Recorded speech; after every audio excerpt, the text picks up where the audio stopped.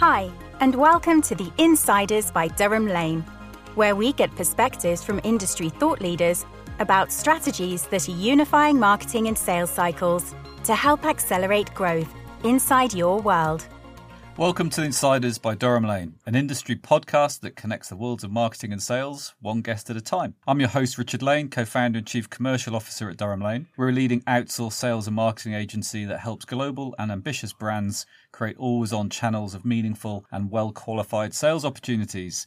Today, I'm thrilled to be joined by Paul Gowans. Paul is the Global Director of Regional and Channel Marketing for Viavi Solutions, who provide network testing, monitoring and assurance solutions for communication service providers, enterprises and more all over the world. Paul, great to have you on the show and thank you so much for being with us. I appreciate it. Yeah, good to be here. Thanks for the invite.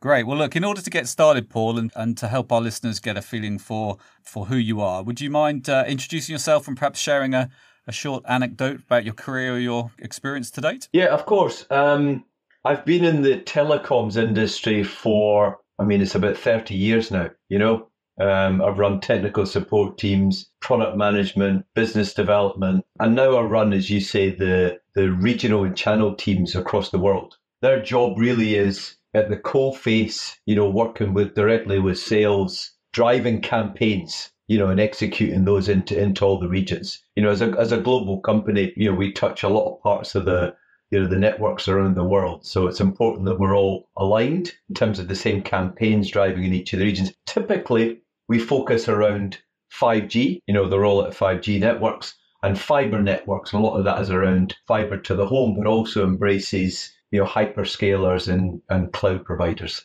Excellent. Okay, so a wide remit and lots of different scenarios, which I'm sure we'll get into as we chat through on this episode. One thing we spend a lot of time discussing on the Insiders is the world of demand generation and capturing new customers' interest.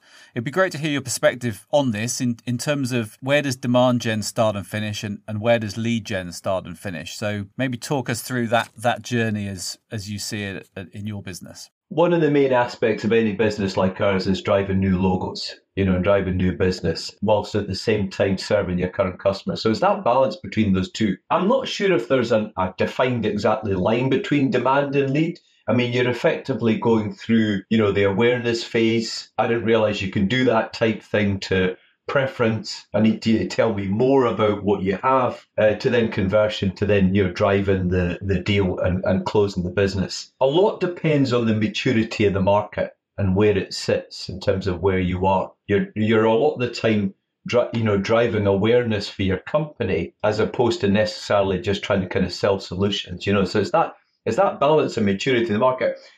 There's 5G and fiber everywhere, but there are different phases depending on where you are. Some countries might, for example, be much further along in fiber to the home, providing high-speed broadband. Other countries might be further behind. So you might be in very different kind of phases, even though your message is essentially the same. Do you see that variation in country as well? So do you see that, as much as it's a different stage by country, do you find it by region within a country, for example? The main difference so I'll step back a bit. So it depends on the country, right? Obviously, if you're looking at the US, that's a big landmass, with quite a lot of different communities there, be it rural and urban. What's happened, for example, in New York City is probably very different from what's happening in Wisconsin, They're just different environments. Typically, if you look at European countries, they're quite homogenous, in terms of, for example, where France or the UK or Germany is in terms of that maturity. So it depends,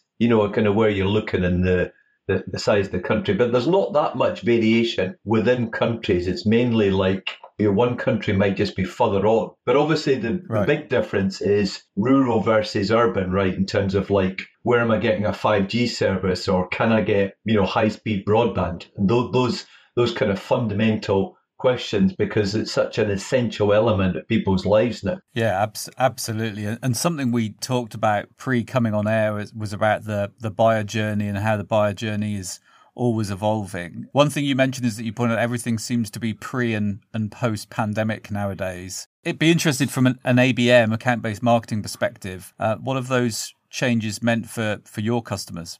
Yeah, it is funny how everything seems to be kind of pre or post COVID and the comparisons between the two, which I think is reasonable because it's we've just come out of that and the market is often compared because you can't really look at the 2 year kind of COVID period and use that as a benchmark.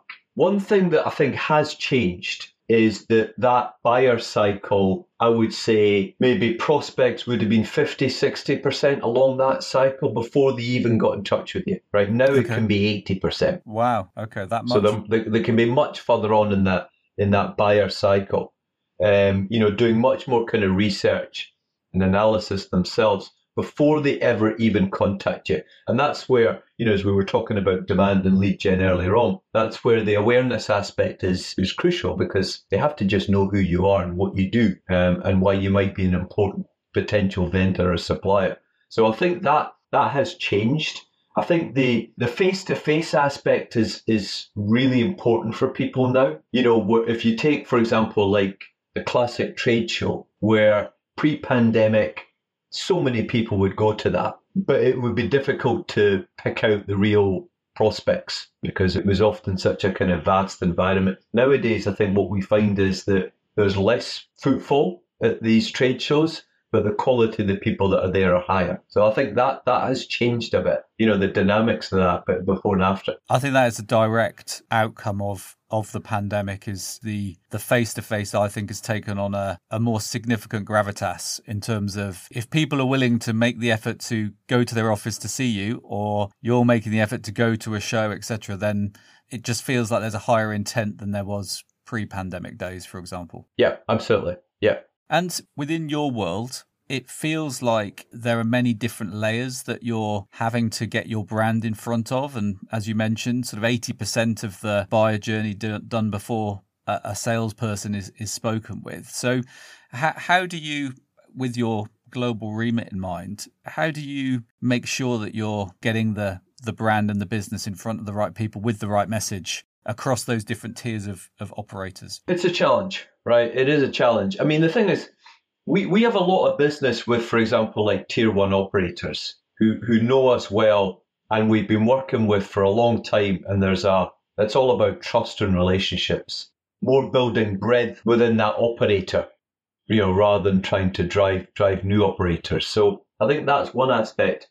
The more challenging one is when you scale that up and you go to, for example, some of the smaller operators rolling out fibre. You might call them alt nets in the UK or tier 3 in other areas. And then the scale's different. And there's lots of elements of that ecosystem. There's contractors involved in installing stuff, which isn't necessarily the employee of the tier 3 operator, but is a key element in terms of rolling out fibre to the home, for example. So you're trying to get awareness, like, who is Viavi? What do they do? What do they stand for? Why should I even talk to you? Or maybe I've been using a different vendor for a long time and you're a new vendor and I need to kind of understand the differences.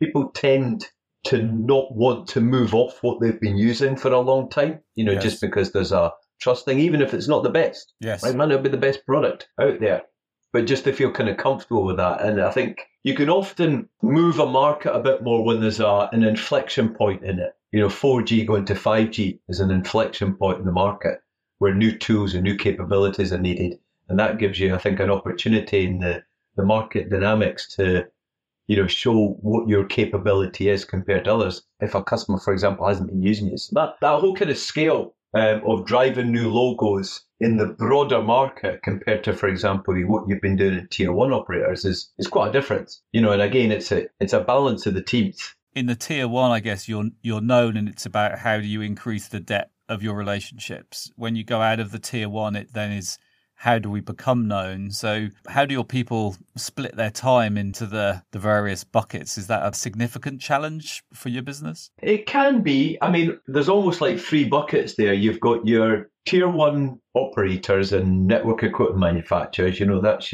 That's your key customers, and as you say, that's your ones that you're developing your trust and your relationships with, or continuing that. You've got the next kind of tiers down, the tier 2, 3s, which is of course a scale, and then we've also got the channel. Of course, yeah. The indirect channel, which is a key element of how we go to market and get that scale and get that breadth out. Often they're selling to maybe the contractors who are doing the install and turn up of a service, versus the actual operator themselves. So you've got these kind of buckets, and really you need different campaigns for each of those, although they're all connected.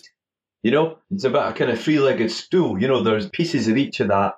You're addressing those markets separately, but they are somewhat connected. There is connected tissue between them. How the contractors are buying products to do install, that's often driven by what the operator needs. So although they might be separate markets, there's a lot of kind of connected tissue between them. So you need to address that whole ecosystem and think about when you're doing go-to-market plans, you can't just kind of isolate each of those components in its own right. You need to pull that together in an overall market assessment. Right. So just as you were talking through that, Paul, I was thinking, is there a golden thread that links all of those different campaigns together? And I presume as a piece of work, that would be a significant piece of the jigsaw when you're then cascading that through the various campaigns that you run both locally and regionally and globally. It sounds simple, but I think the consistency of message and how you kind of go to market with that message is really important. That should be consistent right the way through whatever kind of watering holes you're using, whether it's a blog or whether it's an email or you're at a trade show or you're running a webinar, whatever it is, that consistency message is really, really important, and not deviating from that, because it's easy for, we talked about different things in different regions. And of course you would have a different message depending on the maturity of the market. But if the market's pretty well at the same level, you need to be consistent with that and scale that across all your markets. That's really important. Yeah, it's a key point, isn't it? Consistency does sound obvious when we talk about it, but it's one of those things that people just aren't very good at being consistent. And it's easy to get taken down a different path when there's different priorities maybe going on in a country and they want something specific and, but I'd like this, this and this. And you have to say, look at what you've got in terms of a global campaign and just keep saying that same message. Yeah, great point. Okay, thank you. Well, we're gonna change track just a little bit. And next question is, what's one of the biggest challenges that Viavi faces in selling your solutions? The biggest challenge, I think, again, it depends on the new logos. Let's focus on trying to drive new business, which is often the challenge of any business. Picking up new customers, driving new opportunities and new logos. I think now we're kind of post-pandemic, and we mentioned earlier about folks have done a lot of research. They could be 80% through that buying cycle. It's like you and I kind of buying a car these days, right? Typically, you've done it 80% of your research before you ever go and talk to a dealer. So a lot of customers have done a lot of research. So you need to then, okay, so how do you feed that research? What do you need to put out there? Now, we talked about consistency, but you have to really have a set of activities and tactics coordinated into a consistent campaign. It's very easy to just go down a path. And you'll hear, someone wants, I want to do a webinar, right? I want to do an email shop. I want to do social. I want to do this, this, and this. And you end up with a set of disparate tactics, which aren't integrated into the campaign. They're not a consistent message. You're kind of reacting to a need as opposed to proactively building a solid campaign. I think that's important. It's often easy for certainly folks in marketing, particularly ones that are really at the edge of the marketing domain where you're really in front of, driving things in front of customers, to just get reactive and respond to needs. And I think it is important that clearly you want to respond and be flexible, but you really need to step back and really plan, and plan things consistently and engage on an integrated campaign. I think that's the way you can drive new logos. This idea of trying to just drive MQLs, by phoning people up.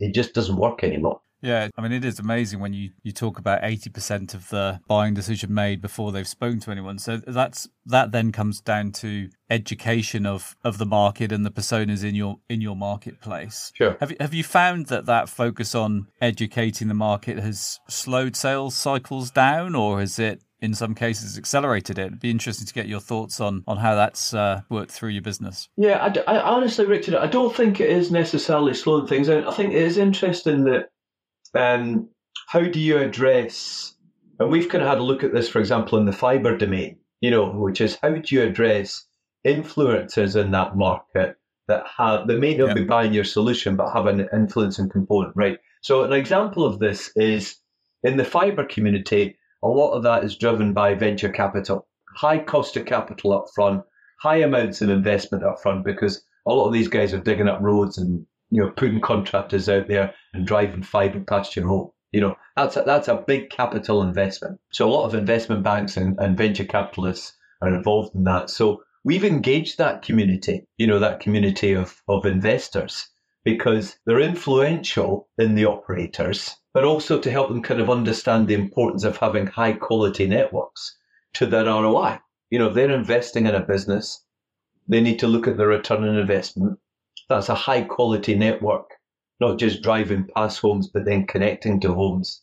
That's an important part of their business. So we've spent time, for example, with the fibre investor community. We've done this in the UK, we've done this in the US, to help them understand about, networks and how you install them, why testing is important, all those aspects, even though they're not buying equipment from us, but just to kind of help them understand the whole environment they're involved in. Yeah, so that leads me to a common thread on the Insiders, which is around the integration of your marketing and your sales divisions and people.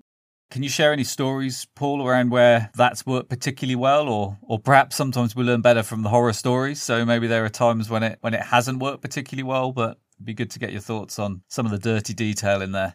My team works very closely with sales on a daily basis. Really, because they're working hand in hand in each of the regions. The interesting areas are when we're looking at, expanding markets, or you're trying to cross-fertilize some solutions into another domain. So I'll give you an example. We sell into the military and aero market, what you call the mil-aero market. And typically that, you'd be selling very specific solutions for that market. But of course, that market, things like fibre and 5G and those type of communications is really important to it. So the question is, how do you take that broader portfolio through that channel and do cross-sell, upsell? And so actually the sales and marketing teams that I've got have really been working closely in terms of what that looks like.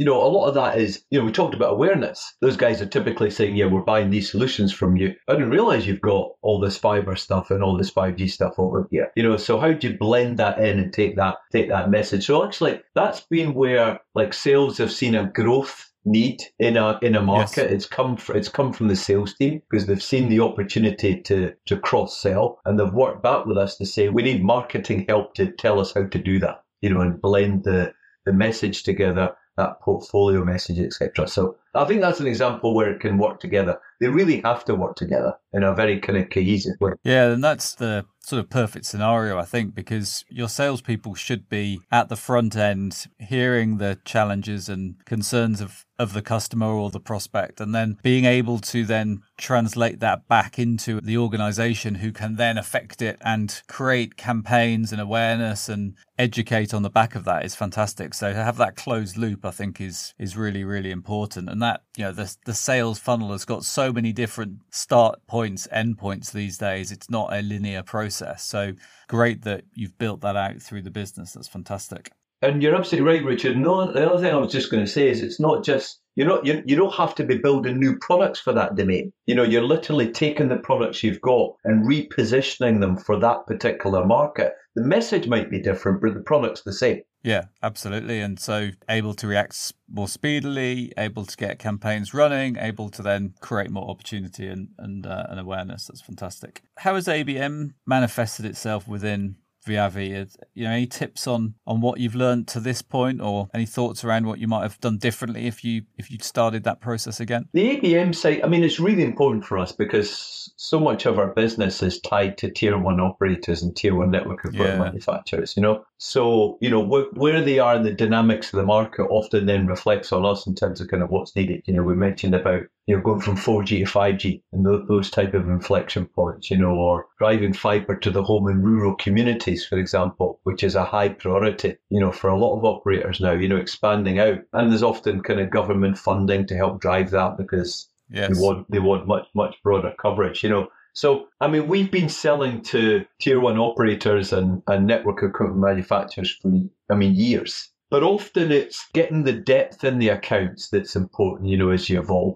Typically, if you're selling test and measurement products, you're often selling it to the same people, on a daily basis because it's the same group. But as an example, that can deliver data and information that other groups can use. We have, for example, a product that does location intelligence for mobile networks. So using anonymous location information to help them do planning and management and ensure the network. But there's a lot of really smart data in there that can be used for other groups. It's not down to what Richard does or what Paul does. It's anonymized and aggregated, but there's patterns of information in there that can be really used by marketing and business development teams, etc. So it's looking at those expansion opportunities where, again, you got a product, but it's got broader appeal across different lines of business. Yeah, that's really interesting. That reminds me of the adage that John Deere, the tractor company, now see themselves as being data specialists. Yes.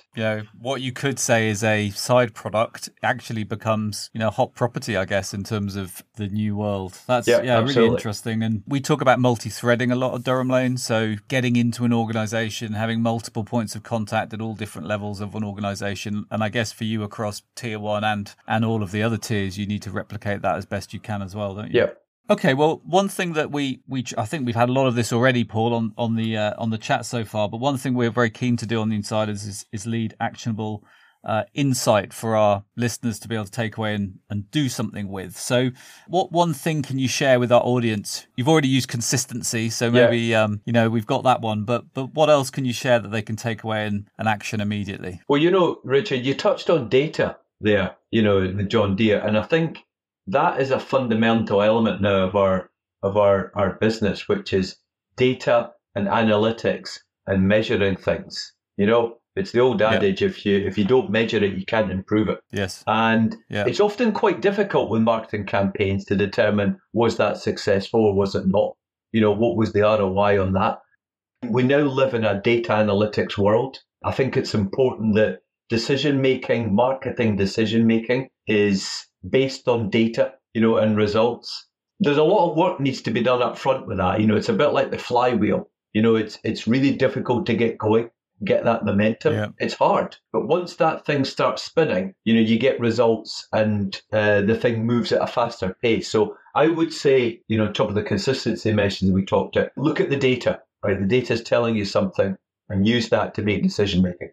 Excellent. Are there any particular tools that you use that you couldn't live without for helping that process? Not particularly. We do a lot of data analysis ourselves, internally. There's not like specific tools or companies we use. We actually have quite a lot of experts actually in-house that do that analysis against campaigns, how well they're doing, channel, indirect channel, the whole analysis. There's not any kind of one tool or something that I would pick that we use. I just think it's just the discipline associated with data and measuring what you're doing and determining what was successful and what wasn't. It's okay to fail, right? You want to fail fast and move on to the next thing. Fail fast, move on, and don't fail at the same thing twice. Absolutely. Yeah. Excellent. Well, we've got a question in from a listener. Hannah's asked, what advice would you give to aspiring marketeers looking to specialize in regional and channel marketing? Are there specific skills they should focus on developing? I guess that's really specific from a channel point of view. Is there anything specifically to consider rather than, a more general marketing role? I think there's a lot of skills there that are transferable in the domain, whether it's direct or indirect. I don't think there's anything necessarily specific from a channel perspective. I mean, obviously, just the experience of doing channel marketing, is a key element of that. But again, I think the key thing for me in any of these domains is understanding the domain and understanding the customer and who you're trying to sell or market to. And again, it sounds obvious, but there's an influencer, there's a buyer, there's a user, and they all kind of have a different message. So understanding your market, understanding the domain you work in, and using data to make decisions. I would say that type of thing. I think certainly how many years ago, maybe data analytics wasn't so important, Yes. But I think now it is really a fundamental element of the job. So, when you're looking at marketing courses or business courses that can help develop skill sets, I think anything that helps you understand the financial side of things and the data analytics side of things will stand you in good stead. Excellent. Great advice. And I totally agree with you. Data is Well, they say data is the new gold, don't they? So There I you think go. having an understanding of data, no matter what you do, I think these days is key. I agree. That's brilliant. Look, Paul, I've really enjoyed the conversation. We leave the perhaps toughest question for last. And as regular listeners will know, we're building a playlist on Spotify where every guest gets to choose a song. So I'm going to ask you, what would you like, a la Desert Island Discs, to include on our soundtrack of the future?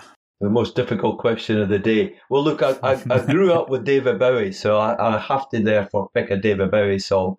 So I would pick Life on Mars by David Bowie. Life on Mars, perfect. Okay, well, I don't believe we've had that before, so I'm not actually sure we've had David Bowie. So right. You're welcome. It'll be great to get that onto the playlist, and we'll obviously put a link to that playlist in the show notes. Great. But Paul, it's been great chatting to you. Really enjoyed the conversation. Lots for our listeners to take away and to action. So thank you so much for being on the Insiders. Great. Thank you, Richard. Appreciate it. And thank you all for tuning in once again. Please subscribe on your preferred podcasting site to ensure you're notified of episodes as and when they're published. And if you'd like to learn more about Durham Lane and our unique method of selling at a higher level, visit durhamlane.com for more information.